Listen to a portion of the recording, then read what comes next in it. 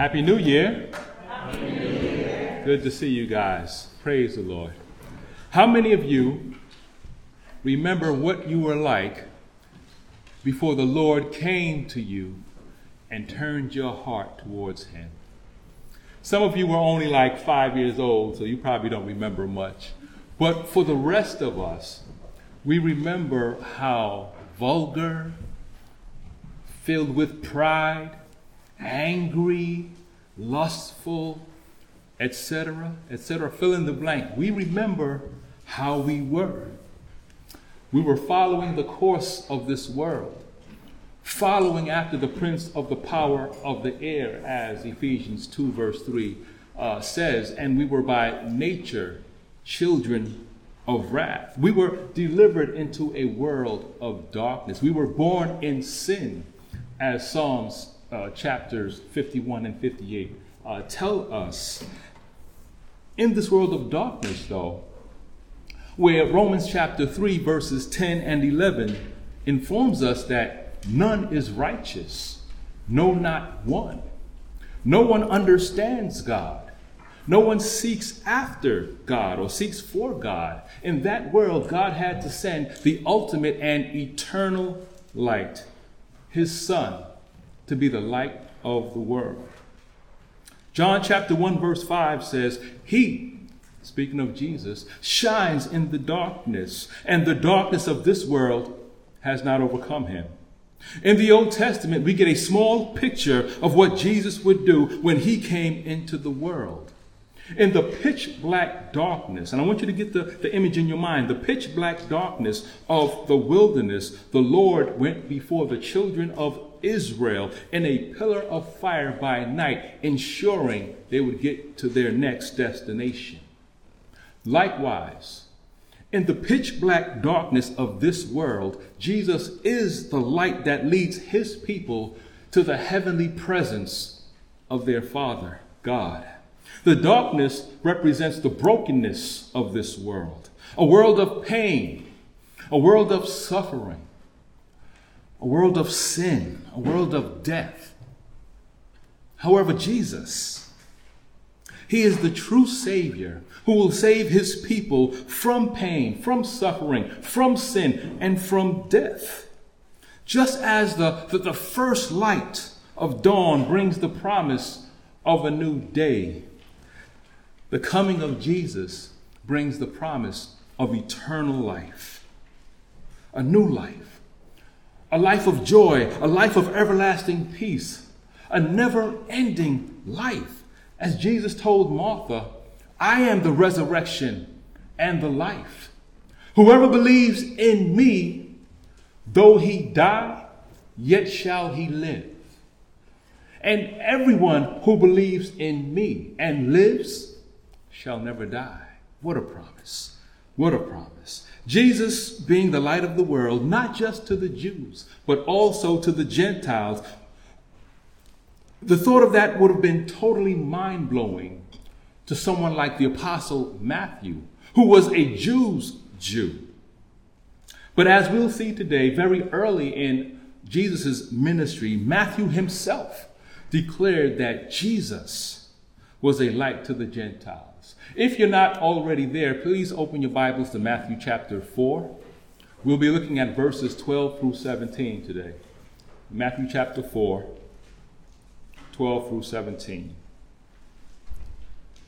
After Jesus' temptation in the wilderness, which is where we left off in verse 11 of Matthew chapter 4, a certain amount of time has passed.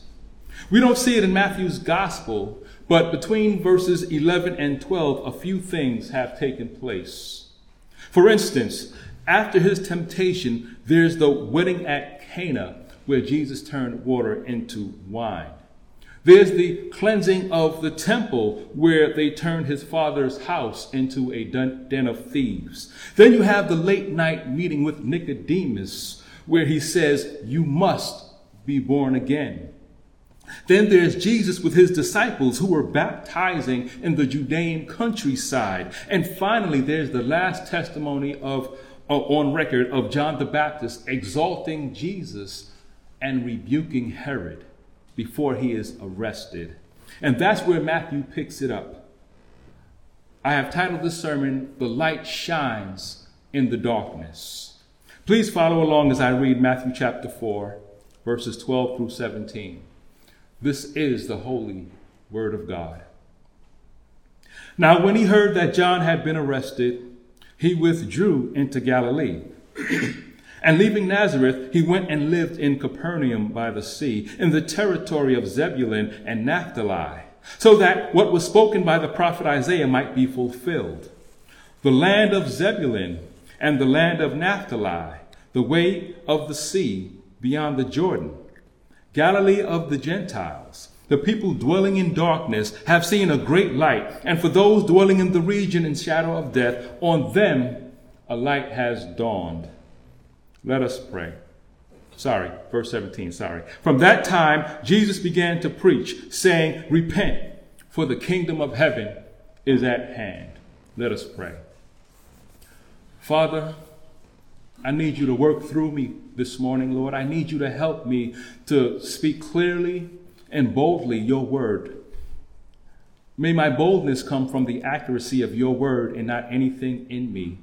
Please allow your spirit to work in all of us, that the word would not just be a lecture going forth, but actually a transformation that takes place in us, invoking newness of life, Lord God, sanctification, and a greater love for your Son Christ and yourself.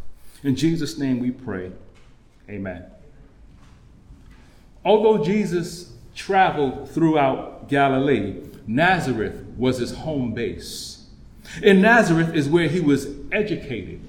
It is also where he would read scripture on the Sabbath. At first, the crowds marveled at the gracious words that proceeded out of his mouth, but very soon they would become displeased with him until eventually they chased him out of their city. And according to Luke chapter 4, verses 16 through 31, some of you, if you want, or all of you, if you want, you can turn there. I'll be going through that in a minute. But after he read from Isaiah on one Sabbath day, what we call chapter 61, verses 1 and 2, the place where it says, "The Spirit of the Lord is upon me, because he has anointed me to proclaim good news to the poor. He has sent me to proclaim liberty to the captives and recovering of sight to the blind, to set at liberty those who are oppressed, to proclaim the year of the Lord's favor." Then sat down and rolled up the scripture and gave it back to the attendant. He told them, "Today this scripture has been fulfilled in your hearing." Wow, can you get the picture? Right, he stands up, he reads from this powerful text, and then he sits down. Cool. Today this scripture has been fulfilled in your hearing. Wow. At first, they were astounded. Like, that was awesome. That was great. The scripture, Luke chapter 4, verse 22, literally says, "And all spoke well of him and marveled at the gracious words that were coming from his mouth." And then something happened. A question began to circulate around the synagogue. They started asking, "Is not this Joseph's son?" What happened? Right? What happened to the gracious words that were coming from his mouth just a moment ago? The noetic effects of sin began to take place. They came into play. The noetic effects of sin have nothing to do with Noah. It's when the truth of God is distorted and corrupted because our hearts and minds have been distorted and corrupted by sin. We think we're wise, but our logic is twisted when it comes to the things of God. When they heard the pure truth from Jesus as he quoted a part of Isaiah chapter 61, it rang true and they marveled. But their sinful human logic took over and would bring them condemnation. Listen to what Jesus says after their reasoning that he was just Joseph's son. Because they were like, "We know him. He's nobody special." I want you to remember that this is his hometown. And the prophet is not without honor except in his own hometown. So he says to them, doubtless you will quote to me this proverb, physician, heal yourself. And he's referring to the time that he would be on the cross. And the people will say, he saved others, he cannot save himself. Matthew 27:42. In other words, Savior, save yourself. Jesus goes on to tell them in Luke chapter 4, there were many widows in Israel in the days of Elijah, when the heavens were shut up 3 years and 6 months, and a great famine came over all the land, and Elijah was sent to none of them, but only to Zarephath in the land of Sidon. Quick comment, that's Gentile territory. To a woman who was a widow and a Gentile.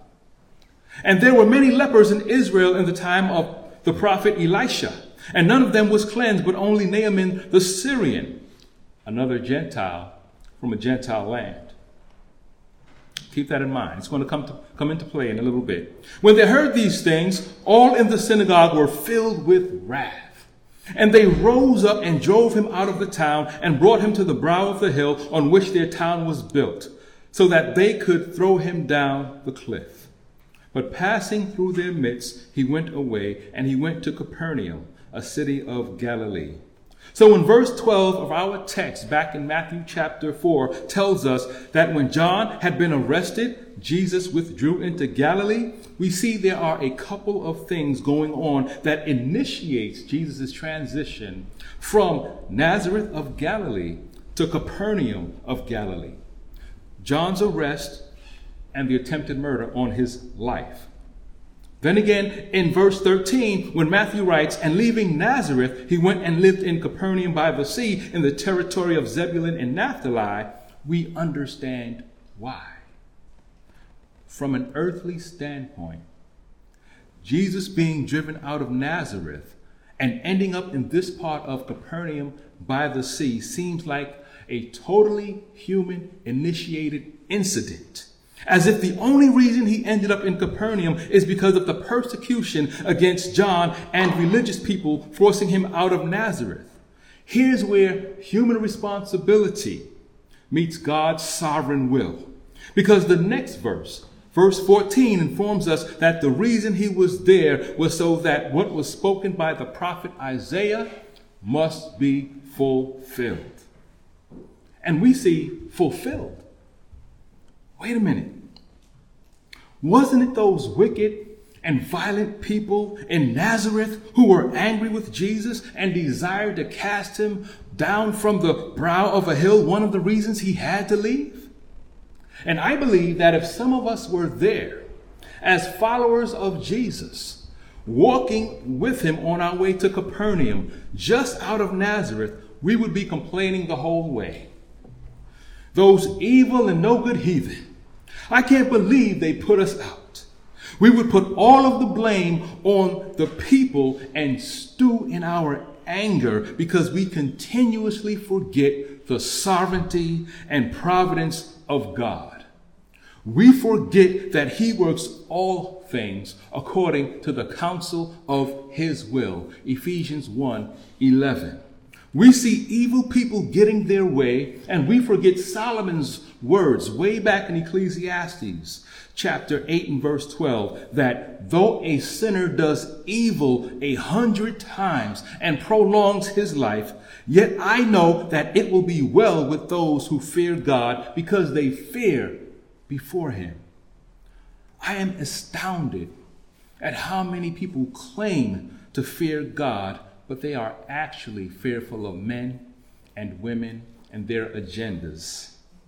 People who one minute are proclaiming the sovereignty, providence, and power of an omniscient and omnipresent God who will never leave them nor forsake them, are the very next minute saying things like, oh my God, I can't believe they're going to tear this country apart. They're going to destroy the churches. You wait and see. The last time I checked, the church belongs to Jesus Christ because it was paid for by his blood. So he does what he wills with his church. When we look at one of the most intense periods of persecution upon the church, which was the last decade of the first century, near the end of the Emperor Domitian's reign, the book of Revelation was given to the church to strengthen and assure them that Jesus is in control. To each of the 7 churches named within the book, Jesus showed his sovereignty and power over each church's influence and existence, regardless of who was in earthly power and authority. And according to John Fox's Book of Martyrs, the Emperor Domitian was naturally inclined to evil. After killing his own brother, he initiated the second persecution against the Christians. In his rage, he put to death some of the Roman senators, some through malice and some just because he wanted to take their estate. He then commanded the whole lineage of David, all he could find, all he knew about, to be put to death. John Fox writes, among the numerous martyrs that suffered during this persecution was Simeon, Bishop of Jerusalem, who was crucified, and the Apostle John, who was boiled in oil and afterward banished to Patmos. Soon after, a law was made that no Christian, once brought before the tribunal, should be exempted from punishment without renouncing his religion. This is what the church was facing from this wicked emperor who just exuded cruelty and evil. And Jesus, ever so kind, ever so loving, gave his church the book of Revelation. A book filled with warnings, yet had hope and encouragement. The book depicts Jesus as the risen, glorified Savior, ministering among the churches, as the faithful witness, the firstborn of the dead, and the ruler of kings on earth, as the Alpha and the Omega, as the one who is and who was and who is to come, the Almighty, as a Son of Man and the Son of God, as the one who was dead but now is alive forevermore, as the one who is holy and true, as the Amen, the faithful and true witness, as the Lion of the tribe of Judah, as the Lamb in heaven, with authority to open the seals, representing the title deed to the earth, as the Lamb on the throne, as the Messiah who will reign forever, as the majestic King of kings and Lord of lords, returning in glorious splendor to conquer his foes, and as the root and descendant of David, the bright and morning star. Yet some people say, I'm afraid to read Revelation. God is too good. God is too good. And as glorious as Jesus is, he's still tender towards his faithful flock. Listen to the words of comfort he gives to the small church in Philadelphia, coming from Revelation chapter 3, verses 7 through 9. Even as they were in the midst of a perverse and wicked government, he tells them that he is the one who opens and no one will shut, who shuts and no one opens. He then tells them, I know your works. Behold, I have set before you an open door, which no one is able to shut. I know that you have but little power, and yet you have kept my word and have not denied my name. Behold, I will make those of the synagogue of Satan who say that they are Jews and are not, but lie. Behold, I will make them come and bow down before your feet, and they will learn that I have loved you. The scripture in Ephesians 6:12 tells us, for we do not wrestle against flesh and blood, but against the rulers, against the authorities, against the cosmic powers over this present darkness, against the spiritual forces of evil. When you have this picture of Jesus controlling every earthly king, watching over every church under his name, and then we have the scripture telling us that we're not fighting against flesh and blood, but against rulers and principalities in cosmic places and heavenly places. The question is, why are you so fearful? Jesus is ruling. Why are you afraid? If you say you're not afraid, but you're angry, your speech betrays you. And here's why. Some of you watch the news way too much. Way too much. even though you say it makes you angry. You still put it on 2-3 times a day. I get so angry. Go play golf. Do something else. But you put the news on. Do you see what they're saying? Turn it off. Turn it off. Right? Because you keep hearing the same thing. They're going to tear the country apart. They're going to take away your rights. Just you wait and see. If you are over 50, you have lived through some corrupt administrations. Yet I can almost guarantee that you are doing better now than your parents were doing.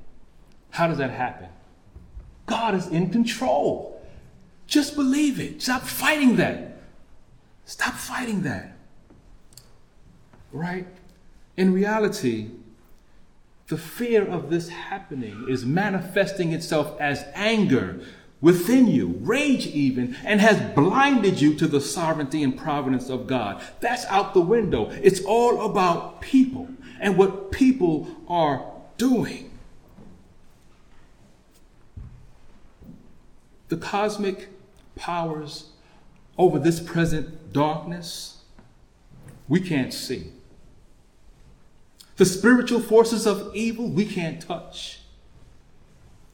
But God can. So we pray.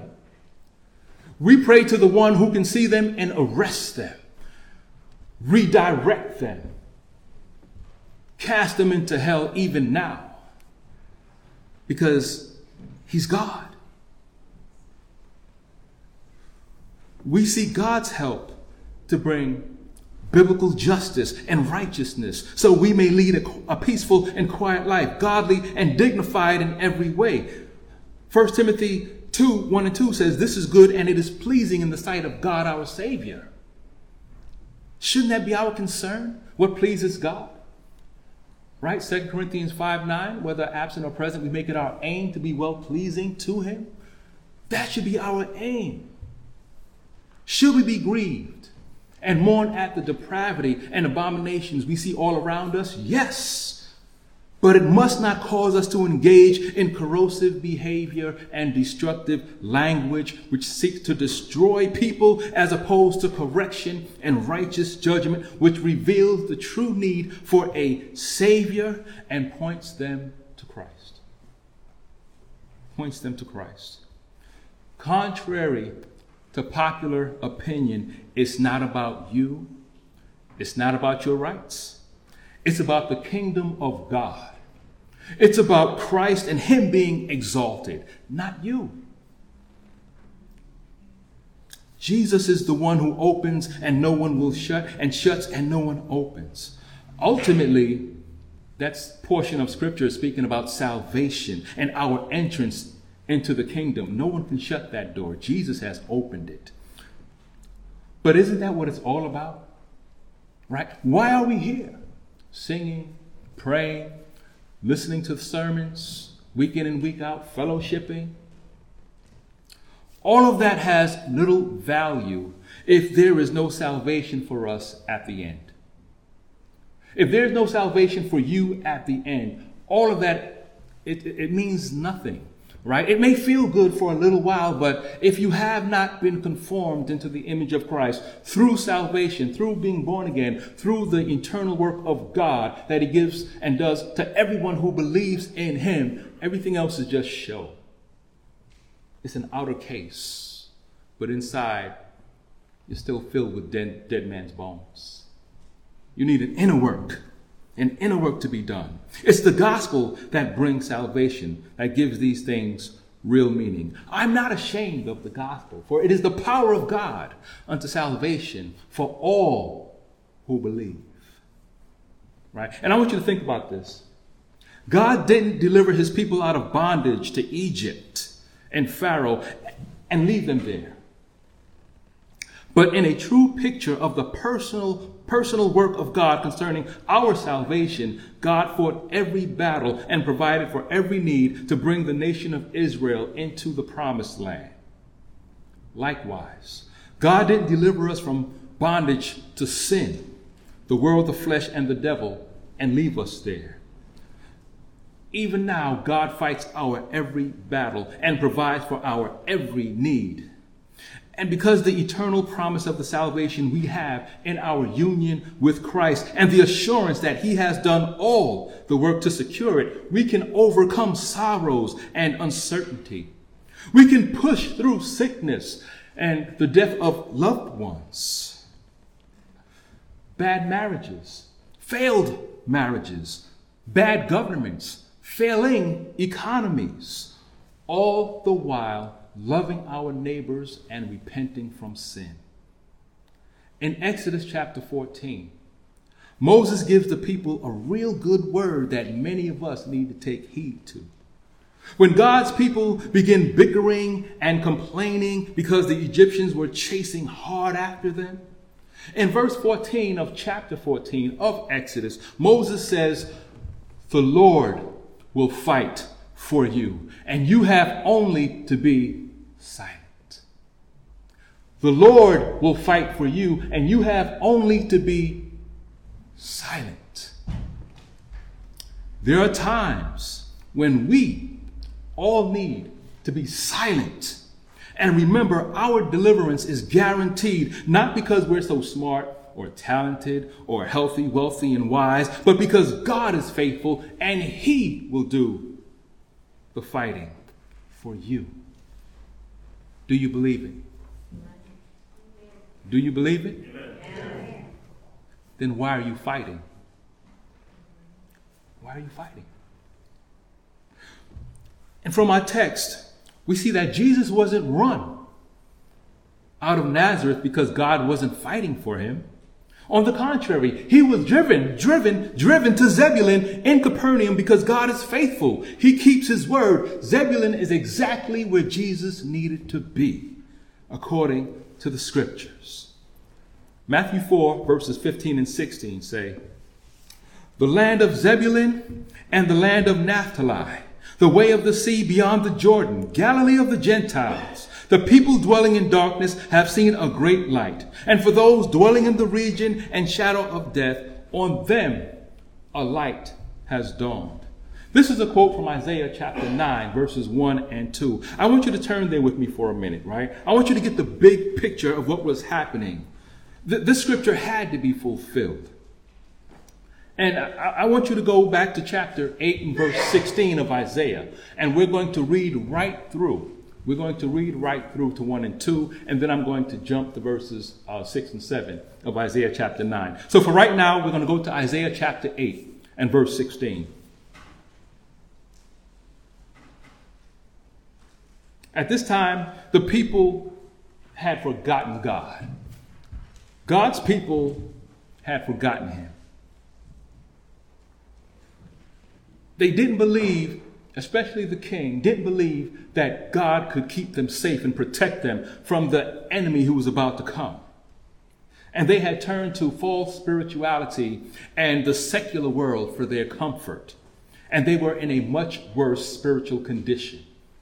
Sounds familiar. Verse 16 of Isaiah chapter 8 says, "Bind up the testimony, seal the teaching among my disciples." Isaiah speaking to his disciples, right? They were God's faithful remnant, and they had the responsibility of maintaining written records of his prophecies. Verse 17, "I will wait for the Lord, who is hiding his face from the house of Jacob, and I will hope in him. Behold, I and the children whom the Lord has given me are signs and portents in Israel from the Lord of hosts, who dwells on Mount Zion. And when they say to you, 'Inquire of the mediums and the necromancers who chirp and mutter,' should not a people inquire of their God? Should they inquire of the dead on behalf of the living? To the teaching and to the testimony. If they will not speak according to this word, it is because they have no dawn." Remember, meaning no light. Keep that in mind. They're doing this because they have no light. Verse 21, "They will pass through the land, greatly distressed and hungry. And when they are hungry, they will be enraged, and will speak contemptuously against their king and their God, and turn their faces upward. And they will look to the earth, but behold, distress and darkness, the gloom of anguish, and they will be thrust into thick darkness." chapter 9, verse 1. But, I love the but right there. But there will be no gloom for her who was in anguish. In the former time he brought into contempt the land of Zebulun and the land of Naphtali, but in the latter time he has made glorious the way of the sea, the land beyond the Jordan, Galilee of the nations. The people who walked in darkness have seen a great light. Those who dwelt in a land of deep darkness, on them has light shone. Now just move down to verse 6 and it will become very familiar of the situation and circumstances and time that is being spoken of. Verse 6, for to us a child is born, to us a son is given, and the government shall be upon his shoulder, and his name shall be called Wonderful Counselor, Mighty God, Everlasting Father, Prince of Peace. Of the increase of his government and of peace there will be no end, on the throne of David and over his kingdom, to establish it and to uphold it with justice and with righteousness from this time forth and forevermore. And remember these last words, the zeal of the Lord of hosts will do it. Will do this. Do you know personally all of the turmoil, the wars, the conquests that took place over the 700 years plus that went by between Isaiah's prophecy and its fulfillment in Matthew chapter 4? How about the kings, monarchs, and pharaohs that reigned in that region over that time? If you don't, that's okay. God knows. He was there, and he wasn't an idle bystander. He raised up kings and took them down for his glory and great purposes. Then at the appropriate time, God brought forth his son, born of a woman. And it's all because the zeal of the Lord of hosts could not be denied. So here he is, fulfilling prophecy in Zebulun, Galilee of the Gentiles. For those who don't know, Galilee was divided into Upper and Lower Galilee. Upper Galilee was called Galilee of the Gentiles because it was occupied chiefly by Gentiles. Zebulun was located in Upper Galilee. To the Jews, it was a dark and despised place. So Matthew's quotation can be quoted this way. In Upper Galilee, the place where those despised Gentiles live, a place overrun by darkness because they are not God's people and are unclean and unrighteous, to that place, the light of Christ has come. What makes this even more special is the next verse, going back to Matthew chapter 4 and verse 17. Matthew chapter 4, verse 17 says, from that time, Jesus began to preach, saying, repent, for the kingdom of God is at hand. It was in this little city, which was populated mostly by Gentiles, that Jesus began his public ministry.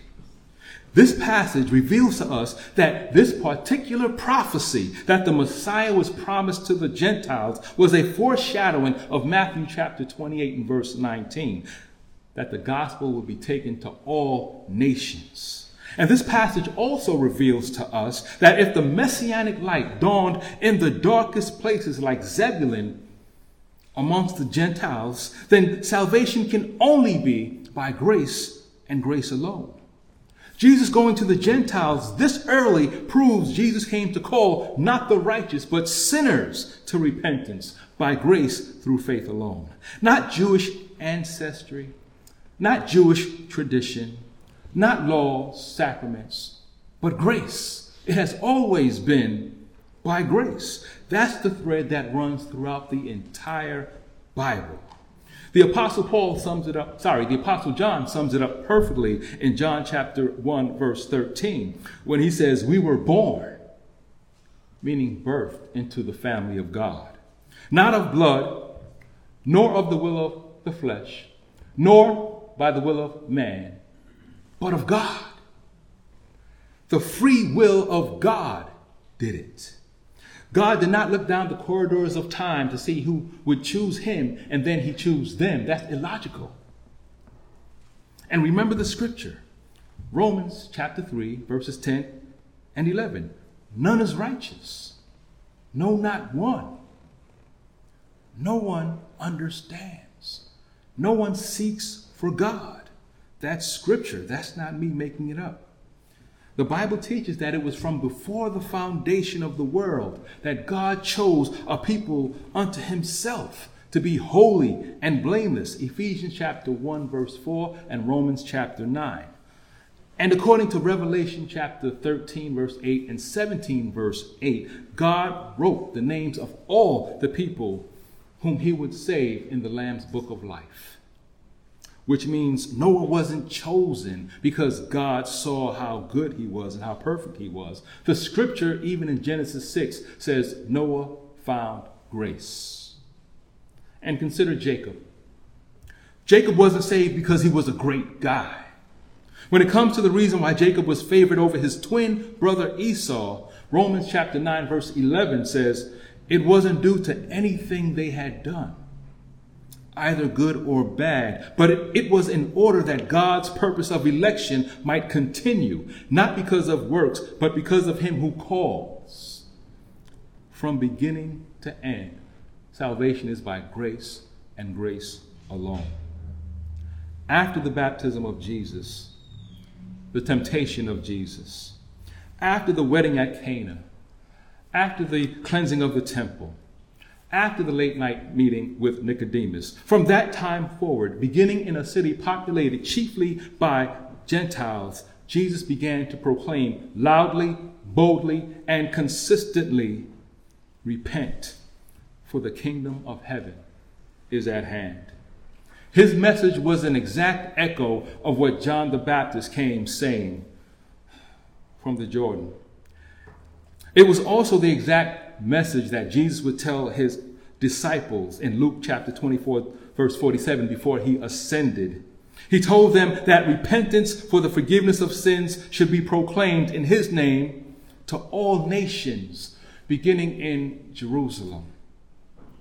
Starting from where they were and expanding to all nations, they were commissioned to preach repentance.